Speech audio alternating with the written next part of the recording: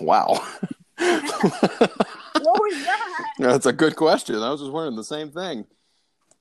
For anybody who hasn't met Amy in person or who has not done anything with her as a teacher or anything, I will say this about her.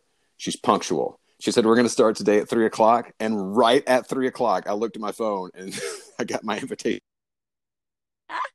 The recording. So good on you. Good on you for being slightly predictable. It's the one Virgo trait that I have. Right. Well, I should say the one Virgo trait that I feel like I do well. It's so funny. I had to drive away from my house today, and I just parked in like the closest parking lot, thinking like, oh, nobody's gonna bother me here. And I've had multiple people walk by now looking in the car like, why are you parked here? What is going on? What are you doing in there? Oh, you're just talking on the phone, huh? I guess that's social distancing. Silly people. I guess I can silently judge you from out here. You'll never know. Well, I am kind of excited that they've all not been wearing masks. Some people are like, that's irresponsible. And honestly, if you are a healthy individual, if you are not at risk, if you have not been exposed, if you've been in your house for the past 2 weeks straight, there's like nothing wrong with walking around without a mask and being outside of your house. We're not quarantining healthy people. That's actually house arrest. Yeah, that's that's a police state, is what that is. That's a totalitarian government of George Orwell nature. Yeah, I mean, I've gone out to the grocery stores and sometimes I wear my mask or my bandana or whatever. Or like yesterday, I went and I wore my rainbow elephant scarf, so I felt like very dapper. Felt like I was in my place. Part of the problem for me, though, is because I am the person that freaks everybody out because I love going to the grocery store. So I'll go to Natural Grocers and stand in the produce section and either talk to the people who are working there or talk to somebody on the phone. And so I'm the crazy guy standing next to the potatoes, ranting about magic. Oh my goodness. So I understand how that could make some people uncomfortable. Yeah. All right. So what episode are we on? We're on episode 9. Yeah, that's a magic number. It is. It's one of my favorite numbers. It's a magic number. Mine By too. all the powers of 3 times 3. Mm-hmm. I want to get into that mentality. Like, I discuss it with you on another episode of So Mote It Be and it harm none, do as thou wilt, and like how some traditions of magic abide by that and other ones are like, just do whatever you want. Because if you're doing stuff that's in line with your soul anyway, then you're not going to mess anything up anyhow. So it doesn't matter if like what, as long honestly, if your intention is not and it harm none, do as thou wilt, then something's wrong with you. Well, yeah, I mean, but that's also, hopefully that's not how you're ending every either opening, closing, or casting, or whatever you're doing. Like Amen is the same as So Mote It Be, right? Like Amen is like, my will be done, or thy will be done, which is how it kind of got shifted in at least the like the more recent religions, so that you're putting it on somebody else, right? Even you even being saved, it's on God. This is completely God's fault. God, why would you let shit happen to me? It's your fault. You're God. Okay, take some responsibility and be the God that you're supposed to be, or goddess. It's such a but yeah, I mean, it's weird. It's such a state of living in your victimhood in that way. If you don't accept the fact that you must save yourself. Well, I started thinking about this right as I was getting ready to call you. I was like, I really kind of want to talk about spiritual abuse because I know that you've had to deal with it. And I don't know necessarily how personal we want to get when it comes to that type of thing. But like, I know that's, for a lot of people, that's how they find the path of magic, because religion feels so claustrophobic and constricting for them. And magic is literally the using the stuff as opposed to looking to somebody else to have the answers for you, right? It's like, we had talked about this earlier, and we'll get to it, what prayer, meditation, and magic actually are. Yeah. So, it's some people I think have an idea from a young age that religion is supposed to be something else. I have always felt that way when I was a kid. I remember, like, I know we've talked about it before. It's just kind of like, why aren't we reading other books? Or like these stories are great, but you're just kind of like skimming the surface of what it is that this stuff is talking about. And as a child, again, we know now that kids are a lot more aligned with their soul purpose. They're a lot more aware of their past lives. As a kid, I remember being like, this is bullshit, man. Like, it doesn't seem right. And, you know, the older you get, you're kind of like, all right, well, you either go the atheist route where you're kind of like, that stuff is not for me, or you're still inquisitive enough where that stuff hasn't been completely beaten out of you and you're not terrified to actually explore the possibility of other truths, that you fall down the rabbit hole like you and I have. And you can go through all of those processes. Right. You can Right. buy into the religion for a while and then, you know, figure out what is your truth. And that's what we were talking about last episode. Last episode, we were talking about finding your own truth, finding your own soul connection. Because ultimately, if you don't have a super strong connection to your highest self, to your soul's truth and your soul's voice, you aren't going to be able to do anything effectually, because it's so easy to take advantage of a human being who hands over their power from the other side, because you see all these beings asking for help and you're like, oh, I am a magical etherical thing that they can't tangibly see, feel, or touch, and they're gonna trust me because I'm outside of them, because so many humans are used to turning over their power. So the second you take that power back and you find your own truth, then you can step into a much more efficient system of working with the energies in the world and working for your soul's purpose, as opposed to letting something else and its agenda be worked through. It is so funny how parallel your thinking and my thinking are. I don't know if this was because we were talking about this and it's like we kind of knew what the theme was going to be today. Right. But it's also, I was thinking, you know, the whole idea of demons or all these other things that are coming in, they're trying to like leech off of you. Like literally, if you don't do something with your energy, somebody else is going to figure out a way to do something with it, right? Like as being an incarnate human, like having a soul and a body, you're able to do all of this stuff that you are empowered to do. If you're curious enough to try to like figure out what it is that you're capable of doing, the connections that you're able to make with elemental spirits, of animal spirits, of gods, goddesses, or, you know, guardian angels, whatever it is, whatever you decide to work with. And if you don't, something else is going to figure out a way to sap off of your energy. That's what society is built off of, right? Like we're at the point right now where everybody else is working to put money in the pocket of, you know, 1 or 2 or 3% of the humans on this planet. So I always kind of like, we always talk about movies, but I kind of equate this to the whole thing in Office Space, where he was like, you know, you put the decimal point in the wrong place. You know, like he was supposed to be taking fractions of a penny when they had put the worm in the computer code so that they could start collecting money. When they checked the bank account, there was like $300,000 that was missing.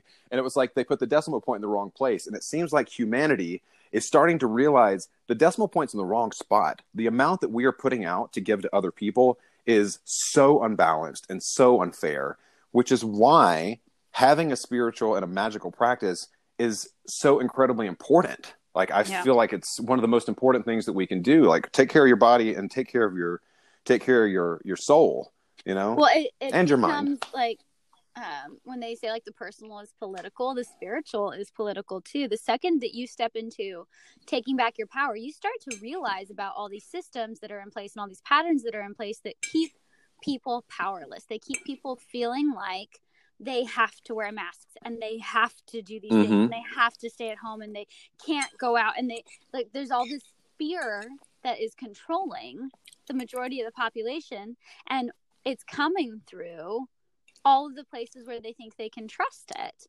But there's so many layers and levels to where those messages are coming from that it can be really daunting trying to figure out what exactly to do with yourself in order to remove yourself from that control system and to essentially empower others along the way without forcing them to come around to your side, because that's proselytizing. That's evangelizing, and we don't want to do that either.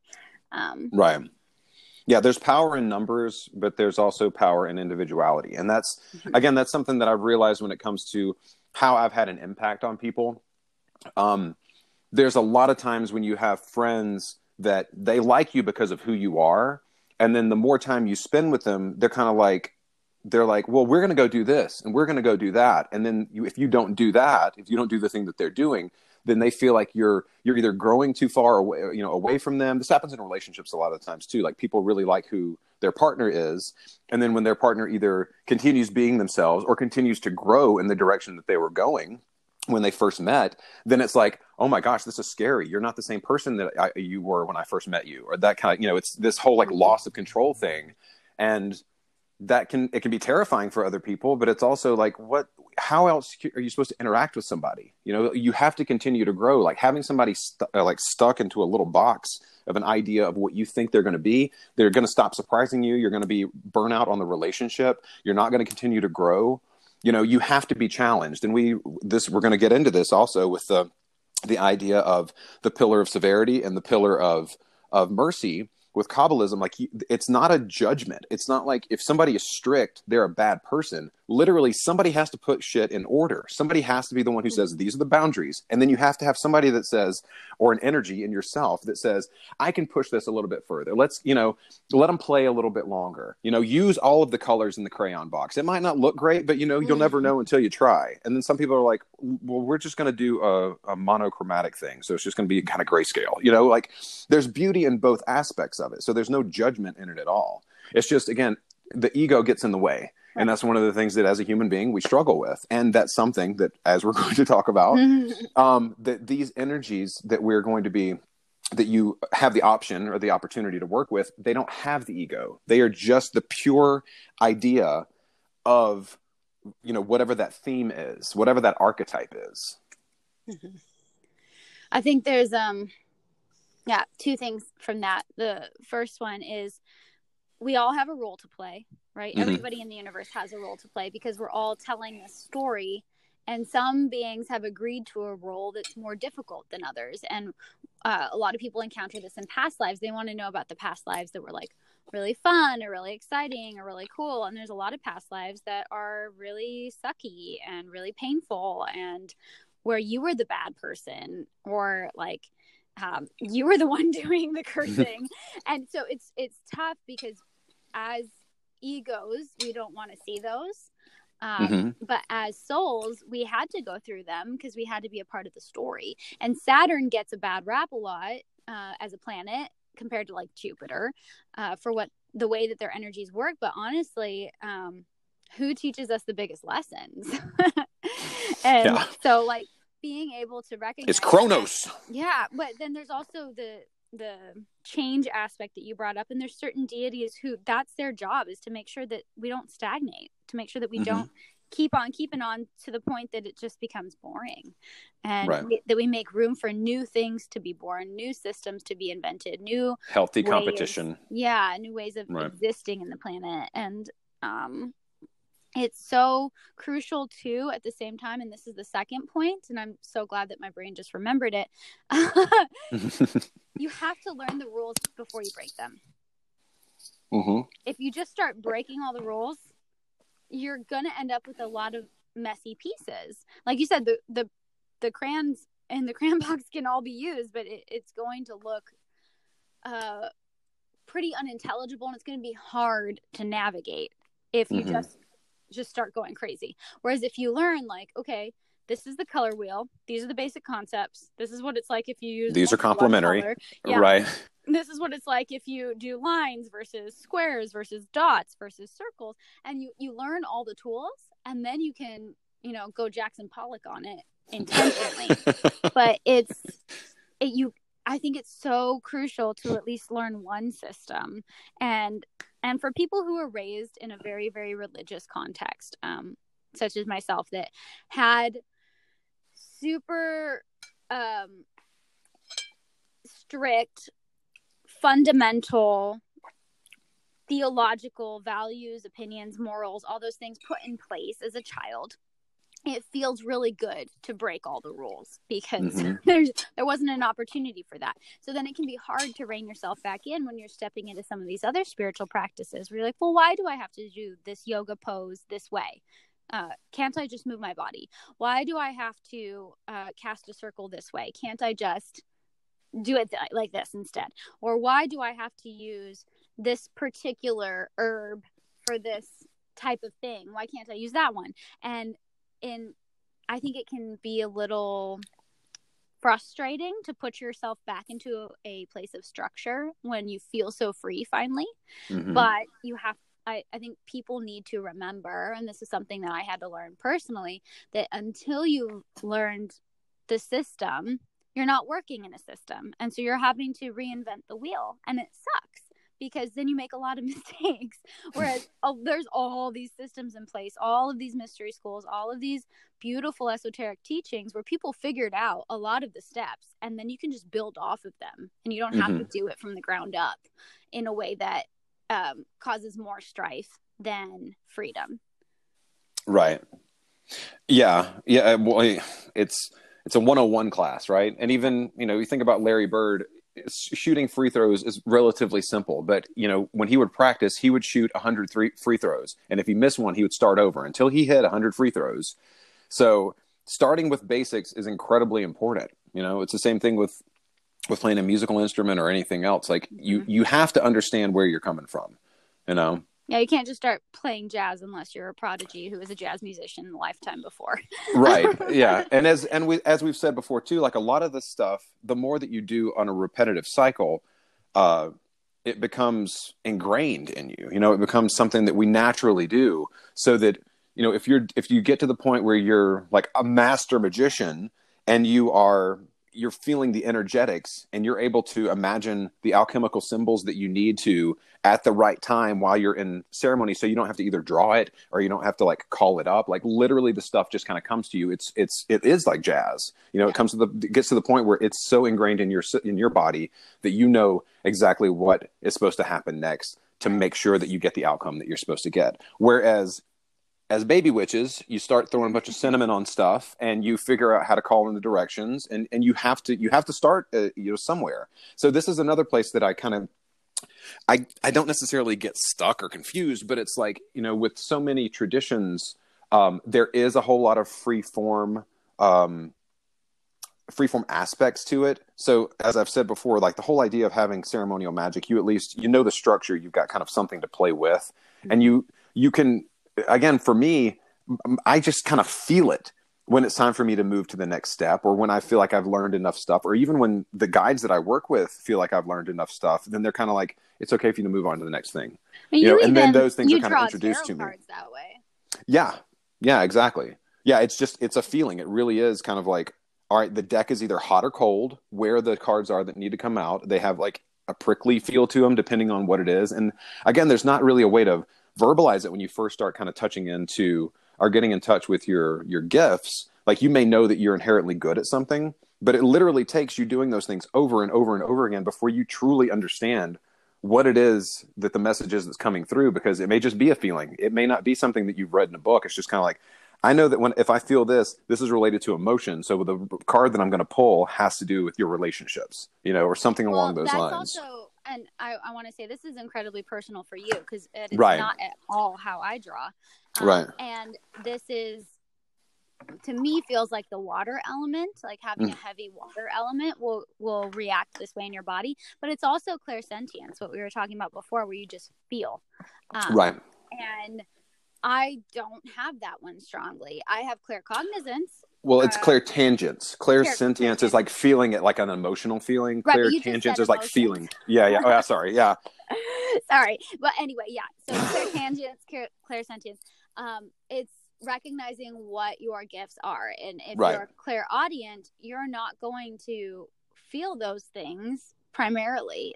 You'll experience it in a completely different way. You'll hear words in your head. You'll hear sounds and music, and you'll hear like wind blowing, and you'll know like, oh, something's coming, as opposed to maybe somebody who's clairvoyant who will start to see pictures and images and colors and light.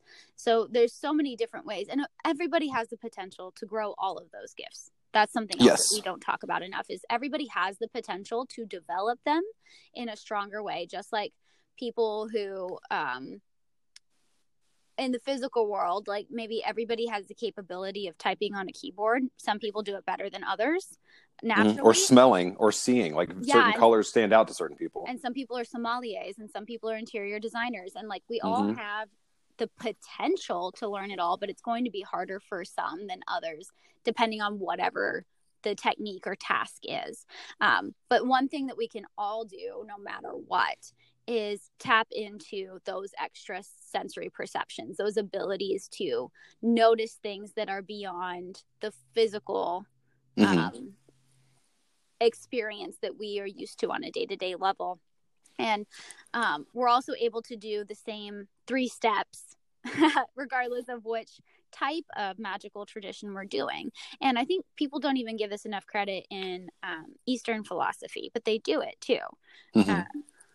Like at the beginning of a yoga practice, maybe you start with your hands in prayer position in front of your heart, you lower your head, you set an intention, you like make sure there's nothing on your yoga mat, and then you slowly begin warming up, and then you move into a bigger space and you move some energy, and then you calm down. In Buddhism, you might chant a specific thing, and you might use some sound, and you might feel the energy uplift, and then you bring it back down. In certain other traditions around the world, you make sure that the floor is free of debris, and whatever is on the altar needs to be on the altar, and you set an intention, and you clear the space, and you raise the energy, and then you bring it back down. And there's like this pattern that occurs no matter what kind of magical practice you're doing. And we just wanted to talk about the importance I can't say that word now without like thinking of you in my head. The importance of clearing out your field before working, whatever that looks like. And then from there, working with one specific thing. And for people who like to multitask or who are very indecisive, this can be the most daunting part, because like, how do I choose? And that's taking back your power. And a lot of people don't realize that they're constantly giving up their power by just saying, oh, I have such a hard time deciding. I want to be like, stop BSing, like step into a place asking for other people's opinions, right? And just it's I don't know if it's funny, but like earlier today I was cooking some lunch, and I was standing at the stove, and I literally started kind of welling up. I started kind of tearing up, and Lindsay came in and she was like, "You okay?" And I was like, "I am standing in my strength. Like, I have something to say, like just from the podcast and like the things that we talk about." I'm like, I've literally been doing this work for most of my life, but especially since 2014. It's like that was really when I started kind of stepping into this space as like being super serious about my magical practice. And I'm like, when you go to school, if you go to, you get your bachelor's degree or whatever it is, you go through your 4 years, and then you start out in an entry level position, and then you have a wealth of knowledge that you're bringing to the thing that you're doing. And literally, I haven't always looked at my spiritual practice in the same way. And it's like, what are the things that you are doing in your daily life that you are an expert at? What is it, the things that you are really, really, really good at, or the things that you are really passionate about? Share that stuff. I mean, keep some of it to yourself, obviously, but like share it with people so that they know the same thing. Yeah. Right. We're not even sharing like half of what we know yet on this podcast, because we're not even sure if people really want to hear it, in the sense that they're not ready. And then 2, it takes so many other steps along the way to get to the points that we want to talk about down the line, of like how we work with our particular guides and how we work with our particular practices. And so much of it's still very, very general, and at the same time it's necessary, because if you're just starting out on the path and you're listening to us talk about it, it can get really, really confusing listening to all of this kind of esoteric jibber jabber about this is Kabbalah and this is Golden Dawn and this is Wiccan and this is yoga and this is Tantra yoga. Gnosticism, yeah. Tibetan Buddhism versus Zen Buddhism versus like there's so many layers, so many levels. We haven't even touched on a lot of the shamanic American practices that you and I have participated in either. Right. Like we've briefly mentioned ceremony and sweat lodge and plant medicine, but not to the extent of like explaining how those things are set up or what to do in that kind of space. And eventually we will get to those episodes. But right now we wanted to focus on the most basics of setting up your space so you can begin to commune with your guides. There you go. Yeah. So what's the first step? The first step is clearing out your field and creating sacred space. And a lot of people argue about what that sacred space is or looks like. In most traditions, they discuss circles, setting up a circle. And I know for myself, I always find it easier for my mind to accept whatever is coming through if I go through the same steps every time. And that's where I think routine becomes ritual. Right. Where it's another tool. They're all these things that we're talking about are all tools on the way to shifting your consciousness. And that's why I think they look different for different people. Yeah. So for this stuff, really it literally begins with yoga. Like I said, a lot of the first chapters in a lot of magic books that you'll read talk about magic and yoga. And yoga literally means finding your seat and your breath. Like not the asana, not the other stuff, like basic is really becoming embodied, finding where you sit in your life. So you start off by just making sure that your body's clear. This deep breaths, it can be box breathing, 4 breaths in, hold for 4 breaths, 4 breaths out, hold for 4 breaths. It's literally just getting yourself. Yoga literally means to yoke your body to your union. Soul. Yeah. Bring your soul closer to you. So regardless of what that looks like. And I love that you brought that up because you can be doing practices where you don't even visualize anything around yourself, but just the act of your soul coming closer to you creates a more sacred container, because your soul wouldn't do that action unless it was in a space where the energy was clearer and higher. Like there's it's a literalness of the denser matter is thicker and lower, and the more expanded, lighter, faster moving matter goes up higher and is lighter. And so when we're bringing our soul closer to ourselves, we are literally feeling an expansion of our energy field and an expansion of all of the magnetics that are surrounding our body, and all of the particles in the room begin to shift. And a lot of people in the science world are starting to see just how much our hearts emit, just how much our physical bodies are sending off different types of chemical signals and energy wavelengths and respond to sound and vibration and levels of vibration. And people talk about tuning forks and how woo-woo they are, and now they're starting to use them in actual medical practices sometimes, because they're noticing that people they drop into their parasympathetic nervous system when a certain frequency is hit. And there's a reason that the solfeggio scale works. There's a reason that Tibetan there's a resonance that we're supposed to So clearing and creating sacred space might look different for everybody, but it's always the first step. Don't just immediately go into like calling on deities or trying to do a spell or just starting a yoga practice like right off the bat without any type of pause beforehand. Right. That pause is so crucial. The kumbhaka, the retention. And then, like, if you are doing yoga, a lot of times you will, if you're in a traditional class, you'll begin with the really, really simple mantra of just Om, or maybe Om Guru Devi Deva, or you might do the Kundalini one. That's the oh, I forget it now because I don't do Kundalini. I remember doing it when I was taking the class. They do a simple chant. So there's a couple different ways of opening. In magical practice, you tend to speak things into existence where you state what it is you're doing energetically. So Right. in the traditions that I have been, I said brought up in, that I've been initiated and studied in, usually there's someone guiding the grounding and centering and the breath work. And it always begins with the breath, just like you said.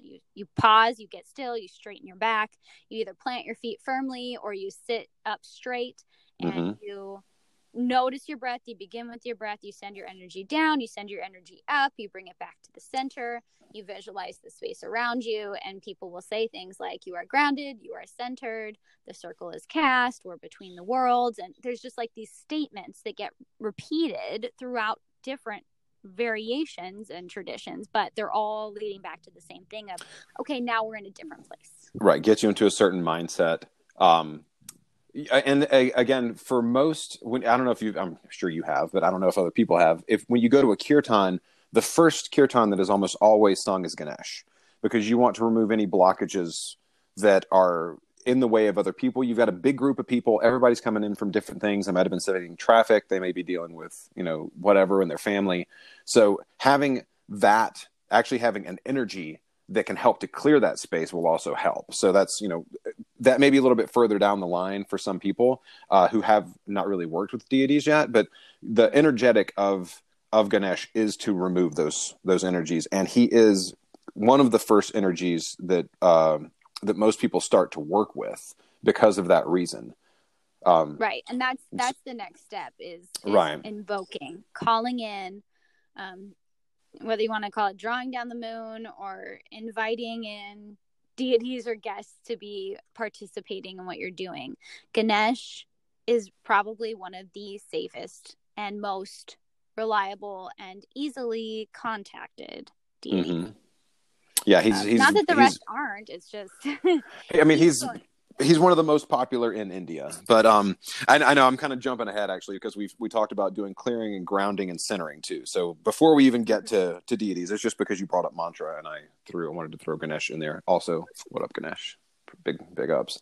No, big fan that really of him. is the next step. It's clearing the space and creating the container, the sacred energetic space around you, and then the next step is bringing things in. Mm-hmm. And for something that Jared and I talked about before this, when we were just on our FaceTime, in most magical practices, they focus on the 4 directions or the 7 directions or the 10 directions, whatever you want to call it.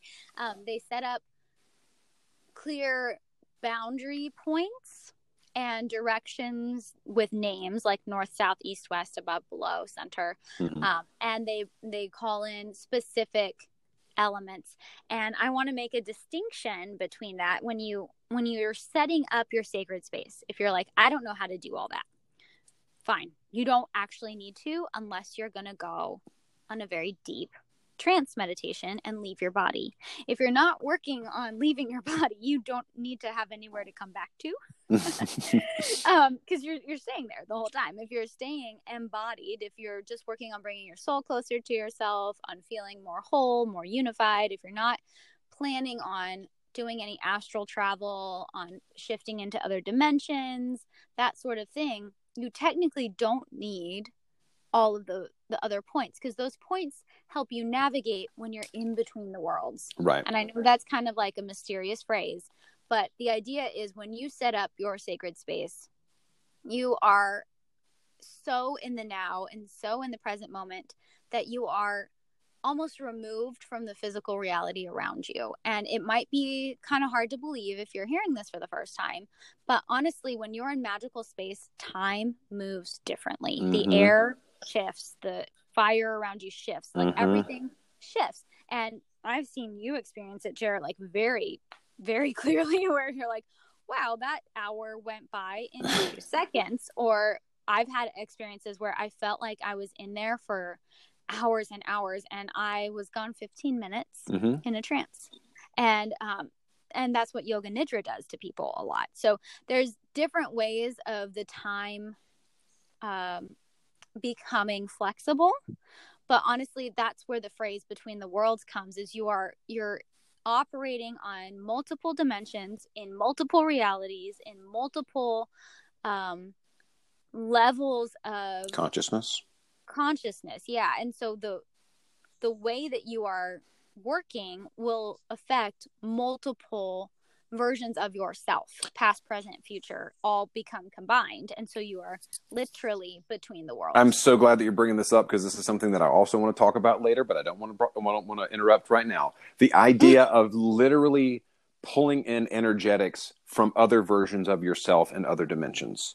And we can get to that once you're in this space, because that is one of the best ways to work, because it is literally your energy. You're not even having to start working with other deities or elementals or anything else. You're literally going, the other versions of me that are shifted over a couple of vibratory states in the multiverse, I would like to start to move some of that energy in my direction, either financially or confidence-wise, like any of the stuff that you may have manifested in other places. Asking to share is not a bad thing, especially if it's a version of yourself. So it's a higher version of yourself, and it's kind of like a sideways version of yourself that you can actually work with. This is a huge component of like shamanic healing with soul retrieval. And a lot of people don't know what soul retrieval means. And it's not just going back into past lives or childhood and pulling pieces of yourself you left behind. It's parallel lives, right? It's future lives, and it's drawing yourself closer and closer into being a whole being. And it's also releasing any attachment to what those other lifetimes are doing, to where you don't have to check in on them. Right. You can trust that you're handling it just fine over there because you're handling it just right. fine over here. Right. And a lot of people have attachments and worries that like, oh, what if I'm doing this in that lifetime? I'm like, well, then that's what you need to be doing over there. Yeah. And you don't need to experience it in this lifetime at all. And you have to let go of that attachment. And so there's so many levels to that alone. But essentially, if you want to learn about calling in the directions and then the differences between the guardians and the elements and the elementals and the other types of beings that are in existence in our world, whether you want to call them angels or fairies or aliens or spirit animals or what, dragons, whatever, all these things, lots of people connect to them in different ways, and they connect to different levels of them.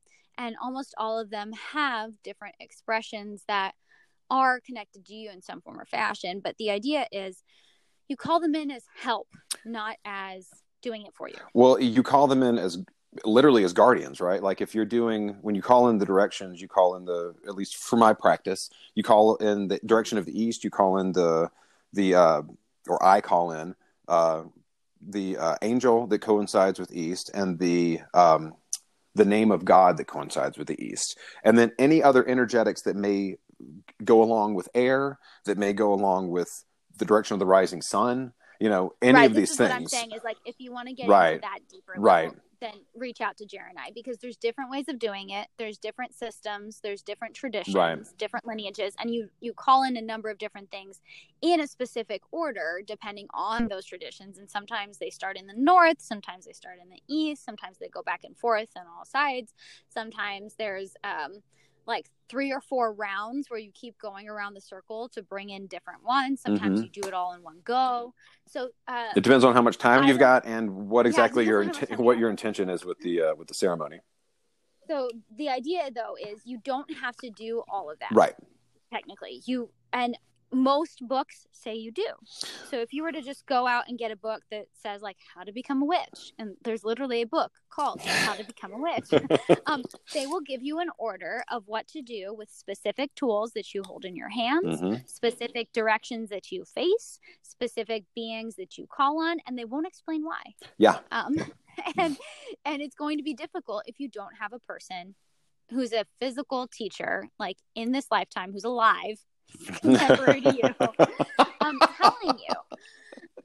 Get more specific, Amy, that you can actually have a conversation with. They breathe air. Yeah. Right. Well, I mean, who knows? You could have a teacher who's a dolphin. It's true. I mean, if you're John Lilly, you take enough ketamine. Yeah. Sorry, octopus. They do. All dolphins do breathe air. They have an air hole. You're so right. An octopus. Yeah, it's that idea that there's there's a value to having a teacher explain these systems if you want to go deeper. If you're just starting out, though, essentially clearing your space, creating a sense that you have shifted into those between world states is the first step. And then the second step is working with one, maybe two beings. Yeah. And these are the beings we wanted to talk to you about today. So you already mentioned Wonder. You mentioned Ganesh. Gotta love him. Ganapati. And if we stay in India, let's also bring in Durga, who is a very beautiful goddess, mother energy, who's protective. Like, that's her role. She kills demons and protects women and children who are helpless. So it's kind of even though she's fierce, she's a benevolent fierce. It's like a mama bear. Yeah, right. She's got 100 arms, and each of them has a different weapon. Like that's what she does. A lot of people in India call on her regularly. Like, when they go outside their house, they call on her because they want her protection as they go about their day. But she's someone who's safe to call on. Like, if you were to just brand new, starting out, never worked with any beings outside of yourself before, Ganesh and Durga are going to be ones that want to contribute to your growth and want to make sure that you don't stumble upon anything that's going to inhibit that growth. And their lessons, I don't want to say they're easy, because like I have had a very, I don't want to say difficult relationship with Ganesh, but it was literally like asking him to do certain things. If you also don't hold up your end of the bargain, then you're going to get smacked in the face with any deity, to be completely honest. Like with any energy that you're working with, if you don't approach that with respect, it's the same thing as, a handgun or anything else. Like, things can be used for multiple purposes, and energetics like that can do the same thing. So if you don't hold up your end of the bargain, or if you end up trying to use the energetic against someone else of Ganesh, of like putting an obstacle in front of someone, and they don't accept it, it can come back at you. It can be something that blocks you. And it harm them. Right. The idea is you're doing it for yourself. Yes. Yeah. And even if you're doing something positive, right? Or you think it's positive, you're like, oh, please remove this obstacle from this person's life. I want them to be more financially abundant. You don't know what that lesson is that they're experiencing. Right. You might be taking away an option for them to grow. And it might not be in their soul's alignment for you to remove the obstacles. And it sucks, because as humans, we want to be compassionate. We want to be philanthropic. We want to be nice and kind, and we want to help people. But it's not your job to be the rescuer either. It's only your job to grow yourself. And the second you try to start saving a bunch of people, you will be getting in your own way. Yeah. Because you won't be letting them do the discovery for themselves. It's like when you're raising a child.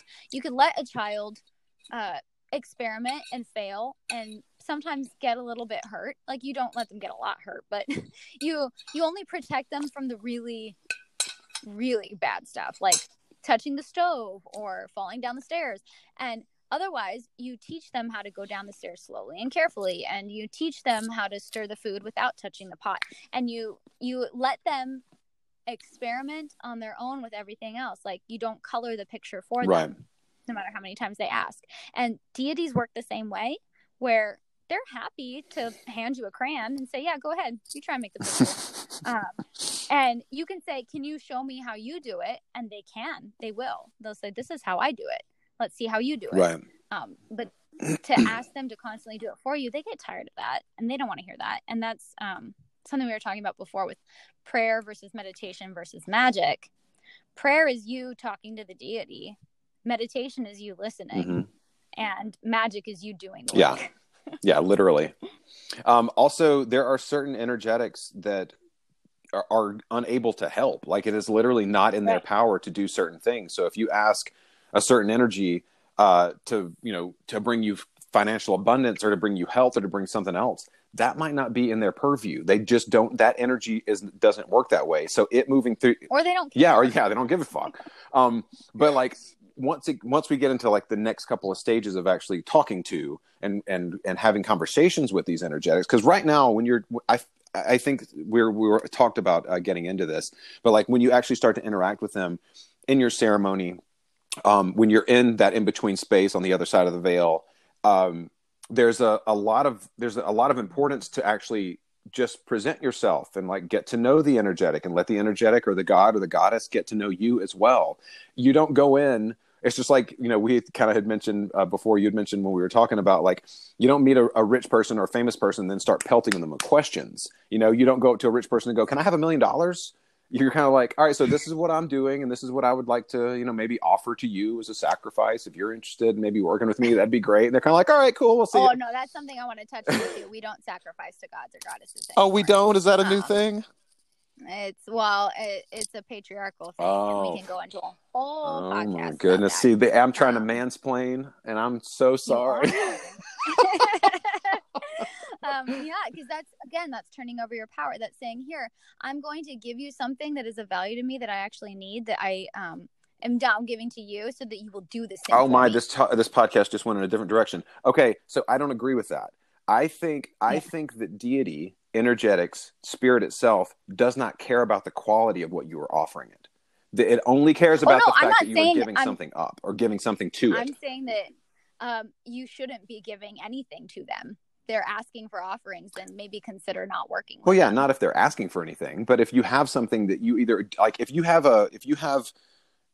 pain that you don't want anymore, you say, "Would you take this?" It's that type of thing of like offering. It's not the quality of the thing that you're offering to them. It's kind of like, "I don't want this anymore," or "I don't need it," or "I've learned this lesson." Then you will learn. That's different than sacrifice. Like the concept of sacrificing to a being that you believe to be higher than yourself. Gotcha. Okay. Well, that's a semantical thing. Then it has to do with the verbalism, or the way that we're verbalizing the term. Okay. So I don't say, but it's important too, because a lot of people talk about that, where they're like, "Oh, in witchcraft, don't you like sacrifice animals in order to like get what you want?" No, I hope not. I hope not. Yeah. There's been a history of it in certain types of practices, and it's awful. And we've touched on it before when it comes to tantra and the way that they used to take the Shakti out of women, essentially by like forced sexual practices. And we've talked about it with. Are you clicking? Sorry, I was playing the drums. Go ahead. I was like, "What is happening over there?" Or the idea of pulling energy from something outside of yourself into yourself. And there's so many different things that go with that. And there's a lot of fear based off of some of those practices, where you take the life force of something in order to increase your own power and effectiveness. And that is a dark side of magic. That is literally some of the darkest kind of black, bad, awful magic that you can do. Okay, so it's literally it's usually saying it's saying offering as opposed to sacrifice. Is that what you're saying? Okay, because I mean, even when you go to Buddhist temples, people will literally bring food and put it as an offering to the god or goddess. And a lot of the times, there's a Buddhist temple that's in Southern California, where they actually have food for you to offer to the god or goddess when you get there. You can offer it to Buddha or to Tara or to Avalokiteshvara, and then when you leave, you can actually take it with you. So again, you're making an offering to the deity. The whole idea that I'm saying of sacrifice. Let's make this a whole other podcast. Okay. Because there's a lot that I want to talk about with the food offerings, and we can go over it. But let's jump back to where we were with bringing in some of these pleasant beings that we can work with. Back to the good. Okay, all right. Let's do. Who don't ask for sacrifice. Right. So this is something that I really love about like the two that I wrote down first on the list, which are Mother Mary and Mary Magdalene. They don't ask for anything except your commitment to do the work. Right. That's I think the sign when a deity is on the up and up. When all they ask is for you to live in your truest, most authentic form, and to do as much self-development and self-work and truth finding that you can. I think that's how all of the energies that I work with are. Nobody has ever asked me for anything, which is good. Again, we talked about that. If you hear if spirits speak to you, test them, ask them what their deal is. But I will completely agree with that. Like, the only thing that they may ask you is to get up at random hours of the night. That's at least the experience that I've had where. And I still even disagree with that. I'm like, you are not allowed to do that to me. Well, that's a boundaries thing. Yeah, that's a boundaries thing. And so a lot of these deities won't even do that. You had an experience with Jesus where he was like, wake up. But for me, Jesus, Mary, and Mary all help me get to sleep better. Well, again, that's part of the things that I have offered. I really like getting up in the middle of the night to do my japa or to do my meditation or to even read. Like I'll get up sometimes if I wake up and it's like, that's what I'm being called to do. I'll get up, I'll read for 3 hours, which I did a couple of days ago. And then I'm like, all right, well, I just learned some new stuff and now it's time to go integrate it. I can feel myself starting to get tired again. I'll go back, lay down, go to sleep, process a lot of the stuff and things will kind of integrate. And then it's, on with my day once I wake up a couple hours later.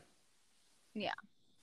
So Mother Mary is triggering for some people because maybe they were brought up in the Catholic faith and they don't want to fall back into that or feel like maybe she's made up because she's in that religion. And honestly, the depiction of her in most Catholic churches is off in the sense that she isn't this untouchable, perfect, pure woman who was faultless. She was an actual embodiment of the goddess, which a lot of people don't want to acknowledge. They only call her Queen of Heaven after the Annunciation. They don't call her Queen of Heaven while she's still on earth. And that is the mystery and the magic of her, is she actually was the goddess in physical embodiment. That's why she was able to give birth to the God in physical embodiment, which Jesus was. And he always talked about that he is God and he is man. And that's the mystery that he wanted to impart to everyone with Christ consciousness, is how you experience the divine within the human and embody both. And Mary Magdalene also was an embodiment of the goddess, but in a very different way than Mother Mary. Mother Mary was like the Empress card in the tarot, whereas Mary Magdalene was the high priestess. And the two of them combined with Jesus made like a very, very strong triad that a lot of people don't look at as a triad. They always like do just one or two, and they don't think about the third component. And it's all important and it's all beautiful. And working with them can bring a whole new level of awareness to yourself, and it also can bring a whole new level of peace, because that's one of his titles, is Prince of Peace. And if you're feeling overwhelmed by all the energies coming at you, if you're feeling like you don't know how to process your empathic abilities, and if you don't know what to trust or who to believe in, these beings have made it their mission to make you feel connected to the divine and safe enough to learn more. Yeah, and the things that have been written down, look deeper. That's really a big part of it too, is like just trying to misinterpretations or other people's interpretations of what these things are, what these stories mean, is very patriarchal, which is what Christianity has literally become. You have the Pope. There's not like any female popes. There's never been, So. Well, Constantine stopped out all the Gnostic things that included women. What a dick. Well, I mean, it wasn't even completely him. It was the Council of Nicaea. Yeah. Anyway, so that's another three. Yeah. So you got Ganesh and Durga, Mary and Mary, Jesus. And let's move back over to the East with Kuan Yin and Buddha. Yeah. So Jesus and Buddha have a very, very similar... they have similar energies. Energetic signature. I was going to say like energetic emanation. When you encounter them, there's a lot of calm. There's a lot of peace. There's also a fierce, very fierce energy against things that are, I would say, like evil in nature or like negative influences, or like untruthful. Yeah, that's the big thing. They're very much. Jesus is more love oriented, I think, than Buddha. Whereas Kuan Yin has that love, compassion component to her nature. Right. She's a bodhisattva, so she's not quite at the Buddha level, like maybe Avalokiteshvara or something. Well, Avalokiteshvara and Kuan Yin are technically the same energetic. Because, it's just one masculine. Yeah. So, but they have the love, compassion component that Mother Mary and Jesus do. Whereas Buddha is a little bit more removed from human sentiment. Right. detachment from all things in order to be connected to all things, which is such a beautiful paradox. And then if we go like further east, technically across the Pacific, you can find a really beautiful energy of Pachamama, which is the earth South herself. America. And it's just she's a calming energy too. And people talk about this when we go on our Peru retreats or when we're sitting in plant medicine ceremony. When you connect to Pachamama, you feel held by a mother. You feel safe and secure and nurtured and loved and taken care of. Have you ever felt Pachamama be not nice? Well, that's the thing. It's not that she's not nice, but I mean, mamas can be like, when you're barfing in a bucket in the jungle, it doesn't feel very nice, but it's... That's grandmother. Grandmothers are the sassy ones. Pachamama's like the one that holds. She's kind of like, let me get you a blanket. Like, thanks, Mom. I had too much to drink. Yeah. Yeah, I mean, I definitely will say that. The energetic, I would kind of equate it to... who's at the end of Moana, starts with a T, doesn't it? Yeah, I can't remember what her name is. So that energetic, like that, like that constant smile, that big smile, that like very, I'm just gonna lay down and take a nap. Tafiti, yes, the heart of Tafiti. Yeah, so like that energetic, that is definitely the Pachamama feel, that vibe. It is really interesting. Where like everything she touches blossoms. Yeah, it's just growth and life everywhere. And if the only thing you might have to worry about is getting bit by a mosquito or a jaguar. But it's like those are things from her, not necessarily her herself. So, right.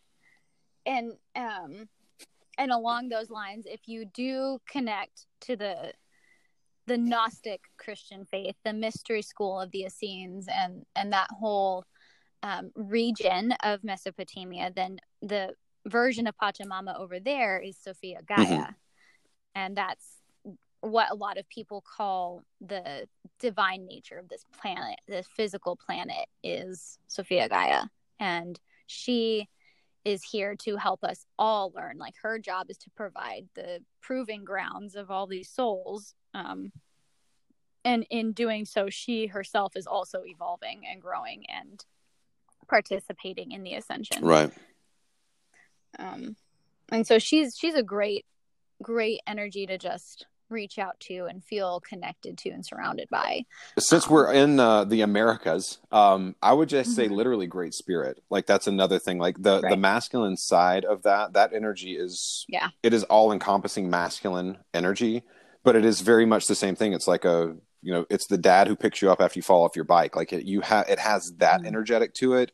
And there's a benevolence that I have felt working with more of the Native American masculine side too. It's like it's what a healthy emperor card would feel like in the tarot. It's less Aries, more like just a man in confidence. A man who's kind of doing what needs to be done. Yeah, it's all the healthy side of the masculine that a lot of times we've lost to the patriarchal side of the masculine, where it's strong, decisive, clear, focused. It's the Shiva consciousness, but on a much more sweetly paternal level. Not like a patronizing, but a comforting, like you said, kind of energy, where he's there to teach you how to ride the bike, and you might fall, but like you said, he'll pick you back up. Right. He won't leave you lying there. Yeah, he's not the dad that makes you smoke a pack of cigarettes when he catches you smoking. It's like completely different energy. Yeah, great spirit. And you could also call him Father Sky and call Pachamama Mother Father Earth. Sky, Aquila, which is the name for, it's the Latin name for an eagle. It's, again, these things will kind of come to you, and sometimes you may have words, or you may have the names of energies that literally pop into your head, or that you feel in that space that you will start to research. Again, question them. Don't do anything that you're like, if anything asks you to do anything, or starts, fluffing you up to make you feel bigger than you actually are, then it's probably a good idea that it's probably not the energetic that you're wanting to work with. I had an experience a couple of weeks ago where I think I don't know if I mentioned this last week, but I was like calling in a couple of different spirits, or working with like new energies, and literally asking directly, "Are you this thing that I just called in?" And I didn't get a response. I got a dark, heavy feeling, and it's kind of like, "All right, well, you need to go. I did not invite you here." You know, and so Right. again, you have power in the place where you are. Do not feel disempowered. That is one of the ways that you're going to you may get taken advantage of, or you may end up working with an energetic that doesn't have your highest interest in mind. So, Right. Speaking of like working with yeah. them, two beings that really love to help people develop their magical practices are Isis and Thoth. Mm-hmm. Yeah. And there's other ones that are in the Egyptian pantheon that I absolutely love, but I don't want to say because I feel like you need to meet them through a teacher, Mm-hmm. because there's not a whole lot of information on a reliable nature on the internet. Right.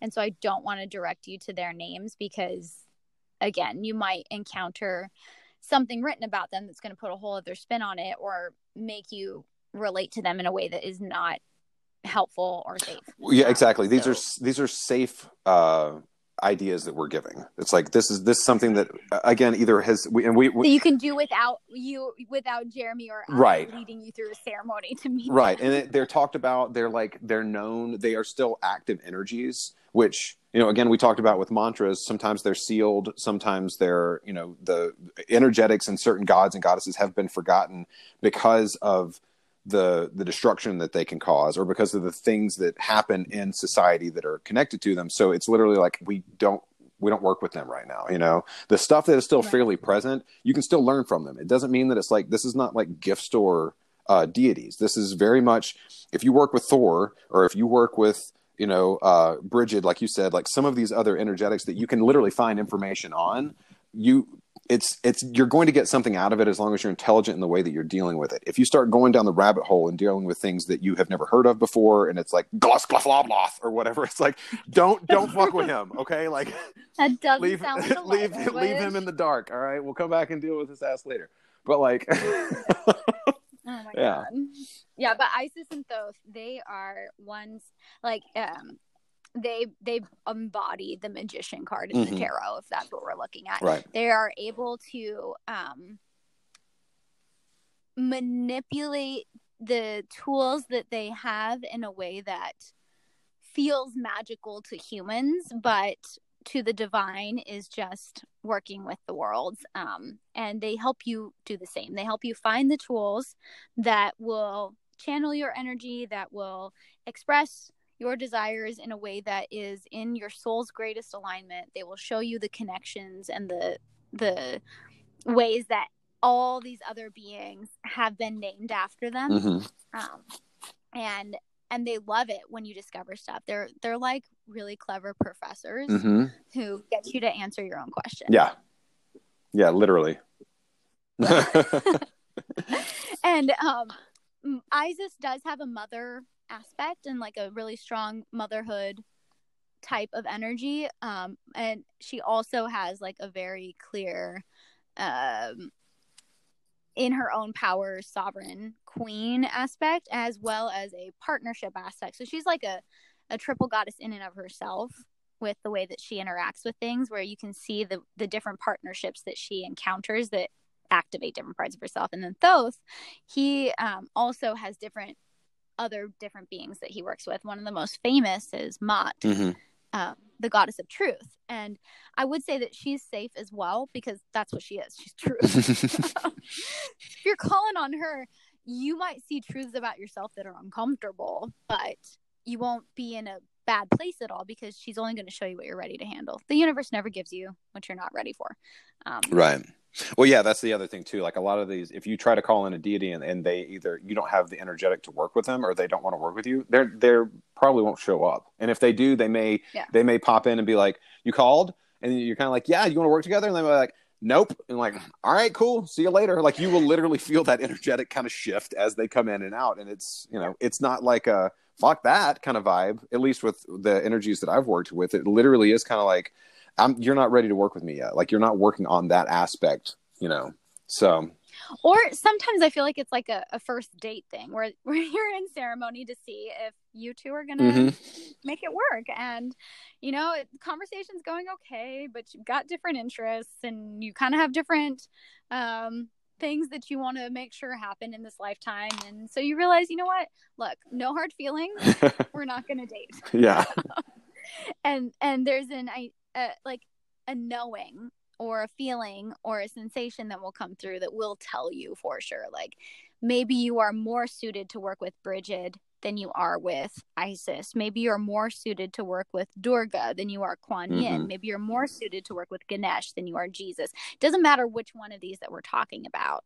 It's just the idea that finding the ones you resonate with will also help you in your own growth, as well as encountering your soul family that's here on the planet. We all have soul families that are incarnating with us. Jer and I are soul brother and sister, and we wouldn't have encountered each other if we hadn't been seeking the same things and trying to align ourselves with our highest goal and highest purpose and highest guardians and master teachers. And they all came together, and now, even though we're technically walking on a very similar path, we're doing it in different ways. Right.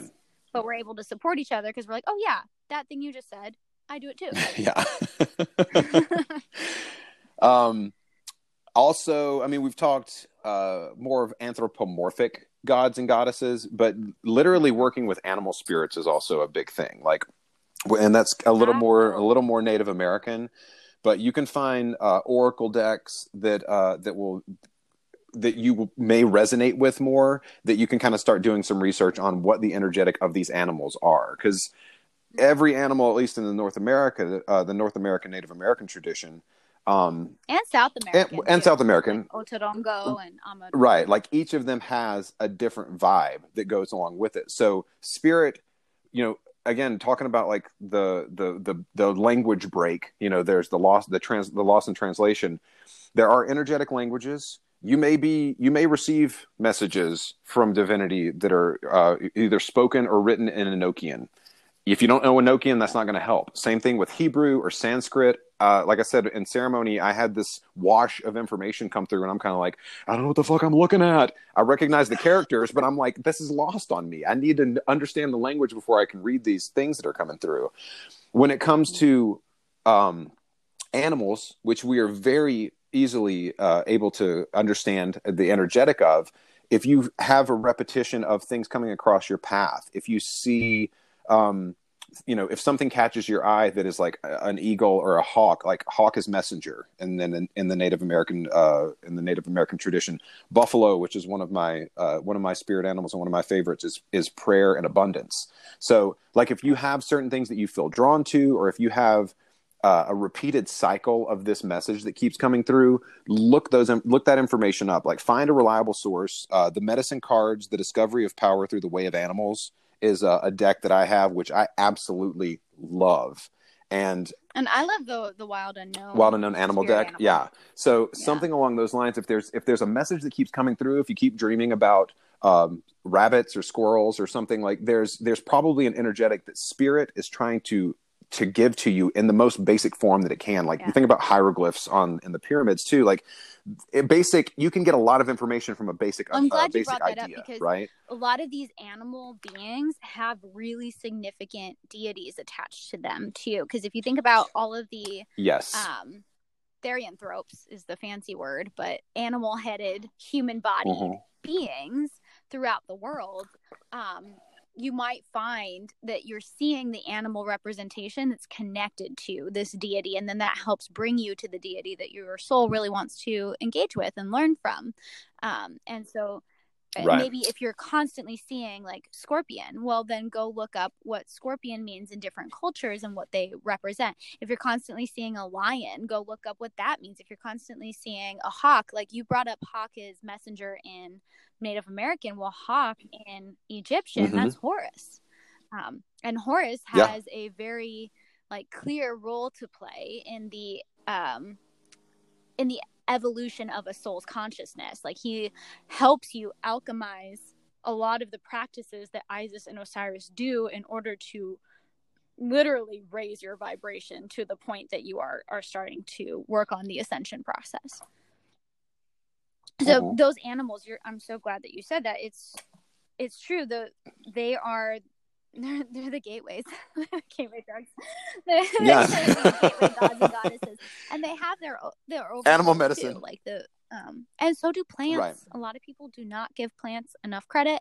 They give mushrooms credit because mushrooms take us on like really fun journeys, and now scientists are so obsessed with how mushrooms connect on the whole world in their beautiful mycelium network. But a lot of other plants, and we've mentioned this before, also have medicine to teach and also have deities they're associated with.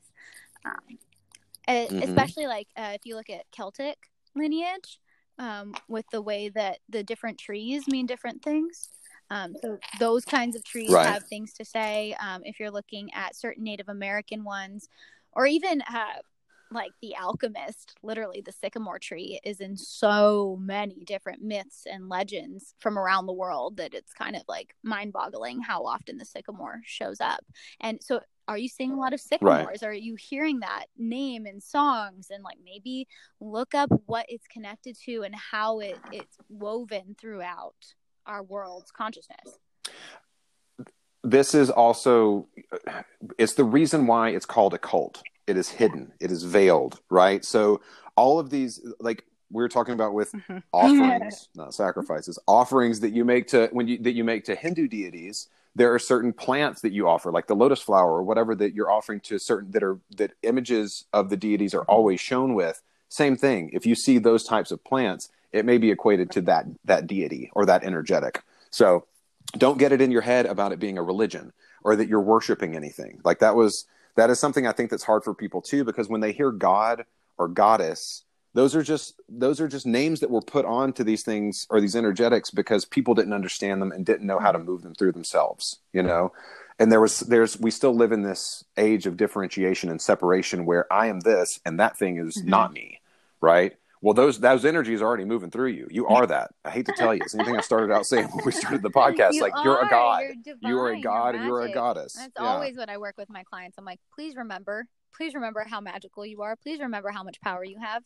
Because that's what really it is. Yeah. Graham always says it. We're a species with amnesia. And this is one thing we always forget when we come in to our ego selves, right? Children tend to know. Children are like, I'm magic. I am mystery and I am wonder. But once they start speaking, once they start interacting with a lot of other humans, they start to develop this complex that says like, oh, this person's taller than me, bigger than me, stronger than me. Therefore, everything else outside of me is also taller, bigger, stronger, more powerful. And it takes a lot of mental gymnastics to get around that idea that we are just as capable of flying. We are just as capable, if not more capable, of moving between the worlds. And that's something that I think I use a lot as an illustration, that there's these gods and goddesses that we call on, that we work with, and we ask them to come down. We ask them to like come into our presence, but we forget that it takes them effort to do so. They don't like being in the physical realm.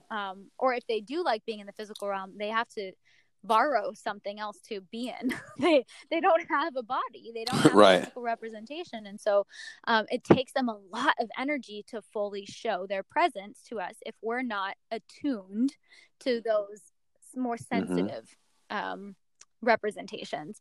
And so that's part of the reason sometimes people don't see anything or don't hear anything, is because they haven't sharpened their senses enough. And that's where a lot of mystery schools have that phrase, those who have eyes to see and ears to hear. It takes practice to develop clairaudience. It takes practice to develop clairvoyance.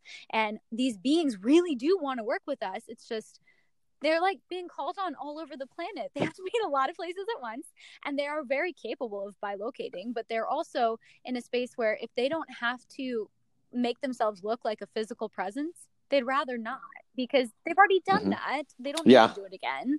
And we're in a space where we're experiencing a physical life for a reason, and we're learning how to move beyond it. And this is something you and I were talking about beforehand, where we're not trying to have an eternal life like the Philosopher's Stone is supposed to give you, with the elixir of life that makes you immortal, in the sense that your physical body and your ego go on forever. That's actually a very unhealthy attachment and picture of a soul's journey. The goal is to alchemize the soul and the spirit with the mind and the heart of the human, to the point that the mind and the heart of the human rise up to the level of the soul and the spirit. And there are attributes that continue with you without your ego being involved. And so like the highest form, like Jesus is recognizable because of certain attributes. Ganesh is recognizable because of certain attributes. There are things that we have come to associate with these beings in order to know who they are and how they work within us. And we have the potential to become these beings. We have the potential to become master teachers for other humans because we're already on this path in a physical lifetime. Right. Well, I mean, I think also it's just that's the way that they're portrayed, right? And that's still, we say that as then that's how they are portrayed, and by saying that, there's an ego around that, is saying Ganesh is just an elephant-headed god, and he's the one dude, But it's like that is the energy that is that. So you're talking about like we have all that stuff in us. If you align with whatever that is, or if you use a certain mantra your entire life, that's what you're aspiring to, being a magician, as opposed to being a devotee to something. Like being a devotee is great. There's absolutely nothing wrong to devoting your life to doing one specific thing. But being a magician is being able to use all of these different things, or I'll say to work with all of these different elements that are inside of us, so that, again, we might have a separation when we die where we are able to still kind of come back as Jeremy or whatever. Like once I go, I don't think that in my past life my name was Jeremy. I don't think that in my future lives I'm going to be named Jeremy. I don't resonate with that name at all. But and it's like a whole it's other the thing too, that you like do and how you make people feel. Yeah. Right. If you go deep enough into your Akashic records, you can find your true name that would be the equivalent of Yeshua or Ganesha. And it's like, it's a lot of discipline and rigorous proving of truth and like a true heart, because you cannot share that name. You cannot. Right. Well, I need to start doing some of that. How could I sign up for one of those? Do I need to book a session with you? But yeah, there's so many beautiful experiences that I've heard of people. That was supposed to be a plug for you, Amy. I was trying to get you to plug yourself. I don't want to help. No, I should take that back. Okay, I would gladly help you know the process of doing it, but I cannot be involved in the actual name receiving ceremony. That is something people have to do alone. I can tell you how to do it. I can explain how others have done it. I can say there are more effective ways, and I can say that it will take a long time until it's revealed, because you have to be ready. And it's something that I know is described really beautifully in the book by Yakov Darling Khan, Jaguar in the Body, Butterfly in the Heart. He describes the process of finding his true name, and it is so beautiful and like made me cry listening to it, because I listened to him read the book. And I think that we forget that our souls have a name, and that we might not be able to say it in this lifetime because we might accidentally share it with someone else. And names have power. And that's how, I mean, there's so many stories about that in myths around the world, where a god or a goddess finds the true name of another god or goddess and they gain power. Right. Well, that's the reason why there's literally the unspoken name of God, like Yud-He Vav-He, like that's the name that we know it as, but there's supposedly, you're not supposed to be able to say the name of God, because of, maybe that's part of it, is because you end up getting that power from that deity, or, there's something there. There's something that is either disempowering for someone else, or it could be dangerous. All of these beings that we've mentioned before, they're actually the human names of the incarnation that reached ascension. We should be clear on that. That they've all lived on the planet at some point, which is mind-boggling of how long history has gone on, like with humans. Again, go read Graham Hancock. There's so many names that they could have had, but when Mary Magdalene passed out of human existence and into her wholeness, into her spirit body that is still active on the planet through channeling and through people's experiences of her, she comes to us as Mary Magdalene because that is the way that we know who she is. That's not her soul's name. And so we have to be clear on that too. Buddha, Jesus, all of it, it's like the way that they are the most approachable, the most easily recognized, and also the most, I would say, like, energetically aligned with helping humanity. Yeah, we kind of talked about that too earlier, about like with Hermes and Thoth and Mercury, like all being like different variations of that same person, because supposedly, you know, Thoth was around for a long, he was around for a long time. He came back multiple times. Again, I don't know if that was just like a rebranding for him. He was like, I'm going to be Thoth this time. I'm going to be so-and-so. Or if it was literally he reincarnated because there were other lessons for us to learn. Like the mystery schools kind of teach that it's like they go off, they do their thing, and then they decide to reincarnate, that they come back. Krishna, right? That's Rama as incarnations of Vishnu. Yeah. Right. The Vishnu, the incarnations, the deity. I think that's one of the mysteries of Thoth, is like, why did he come back, and why did he come back in the way that he did come back? And what are the things that carry through each of them? And what parts has humanity butchered, essentially, right? Because even Jesus's story has not been handed down through generations in a true format. You have to do a lot of work with him. There's like 18 years that are missing. Well, he was in India. Nobody had internet at the time, so they had no idea what was going on. Check Jesus' Instagram. He's like, check out this pic from Nepal, y'all. There's so many instances, I think, where, and you can even look at the Egyptian stories, where you can tell humans have messed with it. Humans have either transcribed it intentionally incorrectly because they were hiding the mystery from people who wanted the power, or they transcribed it incorrectly because they were hiding the power from the masses, or they transcribed it incorrectly because they were human and we have errors. And so because they're idiots. So many stories where, like, instantly, you know, like, this one was made up, or this one was intentionally retold differently in order to push an agenda, which is, I think, primarily what is going on in our planet right now. Is there's so many stories, and this is something I've been harping on for years, and I just need to actually sit down and do it. Rewriting the myths, like writing them in a way that is empowering, writing them in a way that is relatable, writing them in a way that will help people do the really great acts of magic that they want to do and that they know they're capable of, but because of the way that the stories are rolling around in their heads, the karmic patterns get all knotted up and tied. Right. Well, I mean, that's a lot of what Gnosticism and a lot of what the Kabbalah covers. You know, it's like understanding the energetic of certain things without actually having to put a definitive this is what this is, which, you know, again, you can't help but put your own spin or your own flavor onto something if you are going to rewrite something or to try to give an interpretation of it. Human. Everyone's human. This is where we get back to the beginning of knowing your own soul's truth. And if something rings true, it doesn't matter if everybody says the story is different. If you know it's true to you, then stick to that side of it, because that's going to be way more beneficial in terms of you working with that being. Like, for me, I know what I believe to be true about Mary Magdalene and Jesus might be different than what somebody else who's read maybe a different channeled text of hers might believe. And I've read multiple texts that say they are channeled from the same being, from Mary Magdalene, and all of them have one or two little similarities. The biggest one being that she was a priestess initiate in Egypt. That's like the one fact that carries through all of them. And then the second fact that carries through all of them is that she worked with Jesus in that lifetime as his equal. And a lot of people forget that too.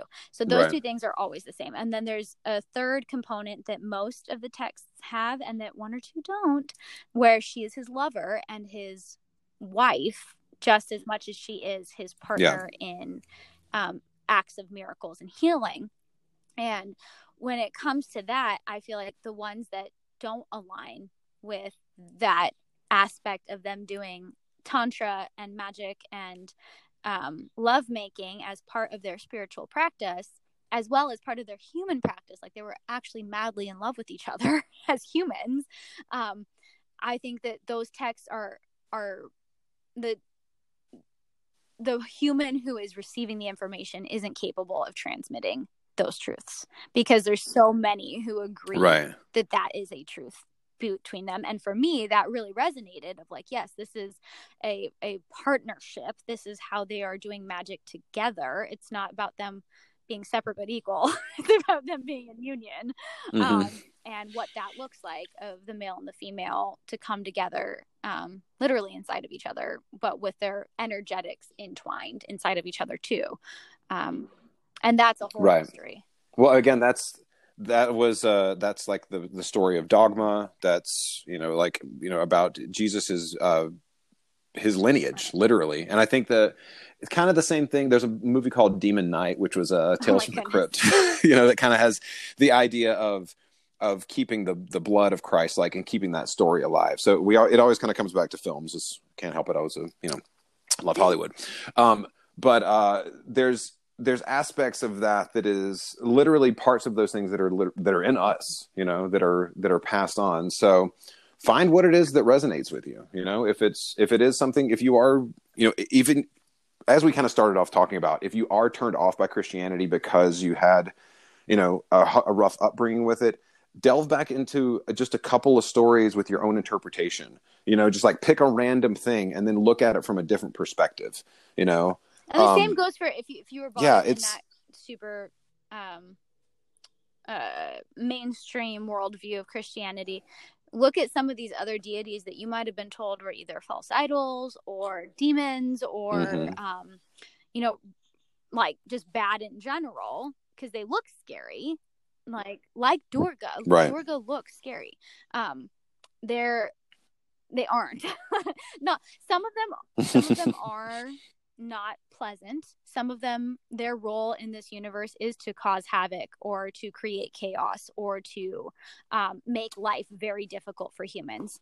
But that is the role that they have accepted as part of the polarity and the duality that exists in this universe that we are inside of the multiverse. Because there are other types of existences where it's not dual, it's triads, or it's like lots of different viewpoints, or it's like everything is still kind of one-ish, and we just have a hard time seeing that. And so I think there's a lot of fear around negative aspects and around other things, and I think that actually stems from fear that it's within us, that what we are capable of doing. And it's good. That's the only kind of fear that I think is a healthy one, is knowing how powerful you are and therefore taking great responsibility and care with that power.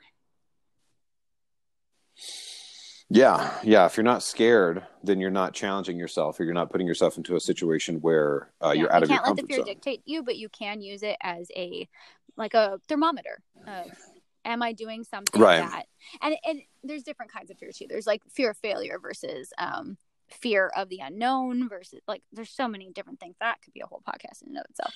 But yeah, and just one last thing too, we'd kind of talked about before, like these, for me, if you do have clairsentience and you're able to actually see things, or is that right? Clairsentience, yes.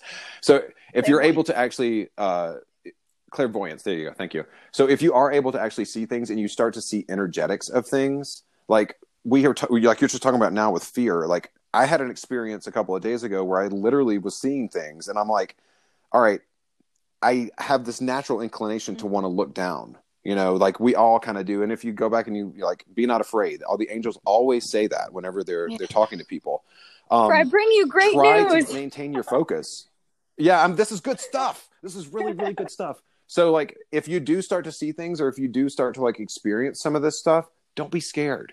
Like, again, that's a big part is confidence, making sure that you are confident in your space, because again, cowering like I did as a kid, like hiding under your blanket, falling asleep, really, really hot because you were afraid there might be something under the bed, or there may be an energetic in the room. Just because you can't see it doesn't mean that it has, or just because you can't see it doesn't mean that it has ill intent, right? It could be that the house is filled with good energy. Set boundaries. Like, stand your ground and say, look, I'm trying to sleep tonight, or if you see something, feel like, if you have something to tell me, let's figure out a way to It comes back communicate. to like question it. Go move towards the fear. Yeah. Move towards the fear as opposed to trying to move and away just from it. stand your ground firmly, like you said, boundaries. And if they present themselves and they scare you, like if you're looking at like, this happens a lot when I close my eyes. I see very strange is the best way to describe it. Faces that could be interpreted as like bone chilling, like terrifying, warped, right. different types. Sometimes it just depends. And I ask them, I say, why are you presenting yourself this way? Where's the lesson here? Why are you showing me this? Why are you showing me something that would make me want to look away? Why are you showing me something that would make me feel afraid for myself, for my children, for my house, whatever it is? Why would you show yourself this way? What's the point of it? And sometimes Sixth Sense. There's the movie. It's always good. Yeah, like, why are you showing me this? Why are you showing me this? And if you are clairvoyant and you are seeing things that are like scaring you, ask them, why are you scaring me? What's the point of it? I'm not going to help you if I'm terrified. I'm just going to go run. I'm going to close my eyes. I'm going to ignore it until it goes away, because then you close off the sense, you close off the capability of it, because you don't want to engage in it because it makes you feel bad. Or you literally demand that it step outside. Yeah. Like that's another thing. Again, standing in your strength. If you have something that's trying to scare you, and that's its intention, you say, this place is closed to you. This is a safe space. Like literally repeat positive affirmations in your own voice. Like you don't have to use other languages. You can say, this is a safe space and we don't have room here for ghosts or whatever the thing is. Or again, an ancestor spirit that looks warped to us because we're still holding on to things and it's distorting the image, or it's trauma that's like manifested in their form somehow, in their energetic form. And you want to say like, hey, are you here because you want me to help you go back to the light? You can ask that too. Yeah. And yes, that is also a big thing. You don't have to take the responsibility, because a lot of the times when I'm closing the house down at night, when I'm getting ready to go to sleep, I ask my guides to take care of any energetics which may be seeking me out. I'm like, could you guys help any energies that are lost, that may be coming to me for guidance, and help them find their path to their to wherever they need to go, so that they can get recycled back into the soul stream, like so they can be reborn or whatever. Yeah, they really shouldn't be flying around by you, but you were just so bright and attractive that they're like, please, for the love of God, help me. So you're absolutely right. Asking, this is where guides like Jesus, like Ganesh, like Durga really come in handy, because this is what they do best. They help drive out demons. It's like literally their job. Yeah. Jesus drives out demons. Durga drives out demons. So if you're in a space where there's energies that feel sticky, malevolent, malintent, or they just feel like, ugh, like I don't want to see that anymore, calling on one of the ones that we've already mentioned is going to help it. And really having a clear intent with that, and saying, like you said, with either clear them up so I can go to sleep, or the way that I do it is please guide them to whoever will help them get to the light. Let them go to their teachers. Let them go to their guardians. Let them go to their guides, their deities. Let them find the path so that I don't have to be the one to do it, because I'm tired and I'm going to sleep. Yeah, exactly. Yeah. So guide the way for all lost souls. And that's a great way to close this out too, is like we talked about, how do you start?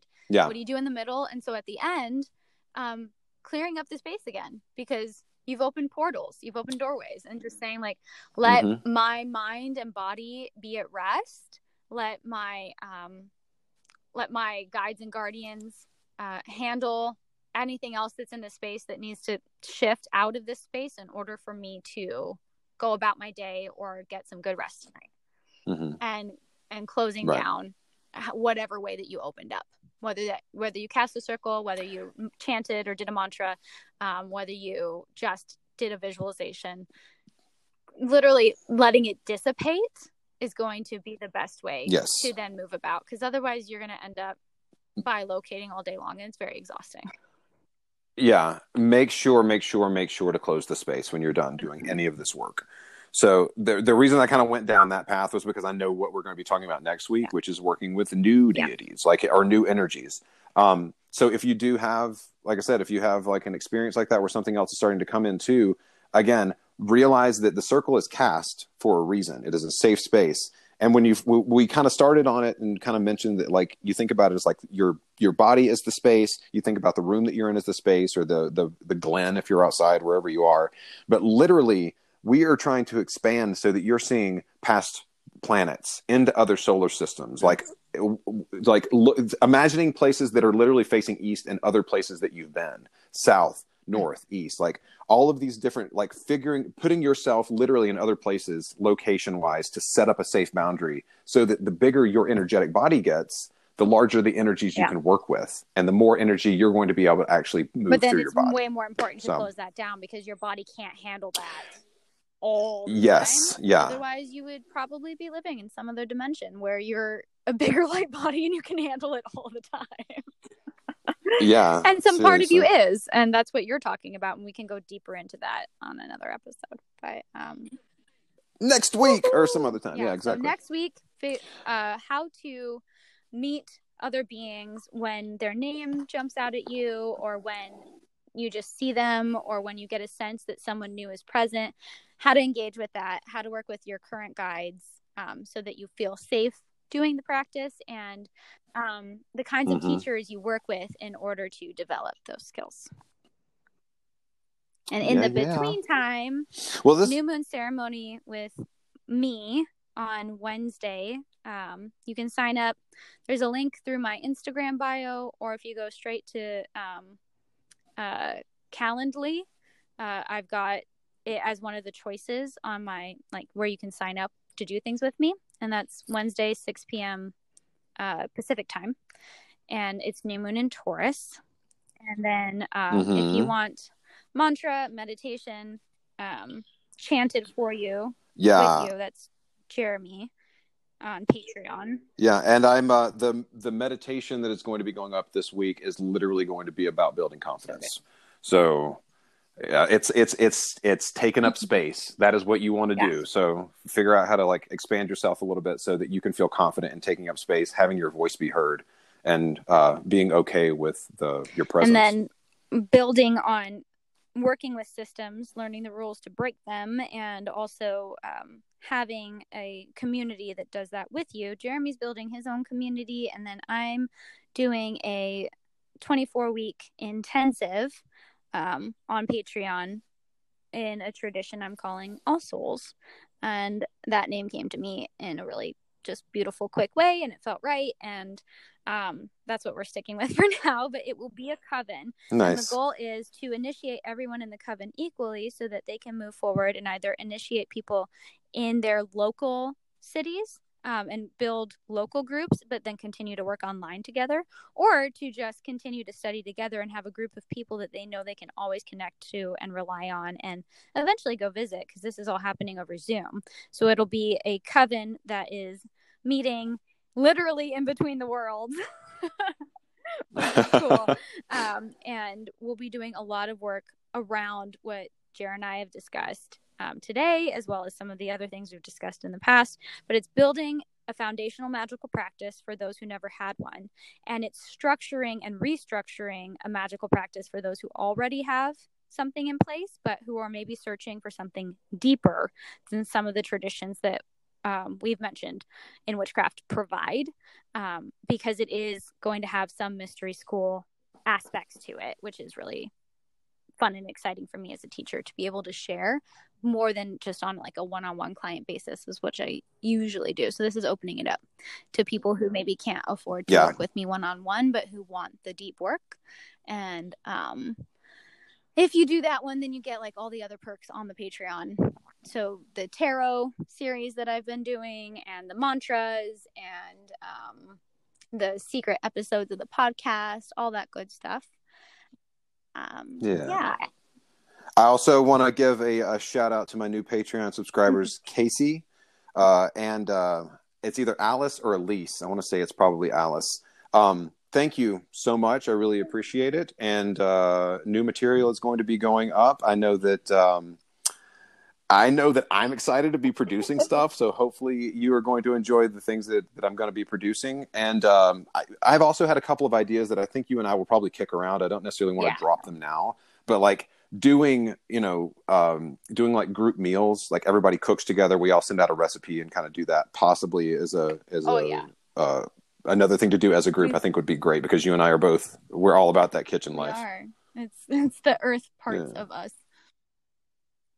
My Taurus rising is so happy right now that the sun just shifted. I did so many Taurus things today. It was great. Okay. Enjoy some chocolate or do something. So much chocolate. I had rub up against a soft blanket. Cups of cacao that were in a cup the size of a soup bowl.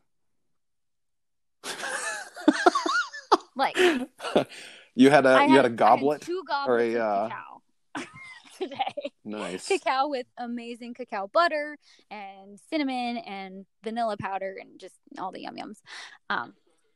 Do you still have your pentagram coffee mug that I gave you? I think of you every time I pull it out of the cabinet. That's something we should talk about too after next week is tools and physical objects and imbuing them with power. Because physical and spiritual. It doesn't always come in physical form. For beginners. For physical, I got you. Okay. It's really nice to have physical objects. And like I'm speaking from experience where once you've handled it enough physically, then you move on to the energetics, and then you get really fun tools that don't exist in this realm. That's when it gets cool. Join the mystery school for that experience. And catch us. Jared and I are going to be doing Instagram lives too, where we'll be doing a couple things that go with the podcast or go beyond the podcast, and talking about the work we're doing. And also, if you join us on those Instagram lives, you can ask questions and you can request us to talk about things for the podcast, which is really fun for us to know what y'all want to hear and what you would find useful and helpful, and like whatever burning questions are coming to mind as we're bringing up all of these fun esoteric ideas. Yeah, let's get together. Let's do some magic stuff. Yeah. Those are the only words I know. I don't know the rest of the song, but I'm really good at it. It was good. That was great. All right, it's 4:44, and I love you. I'm glad we got to chat. We'll do it again soon. Okay.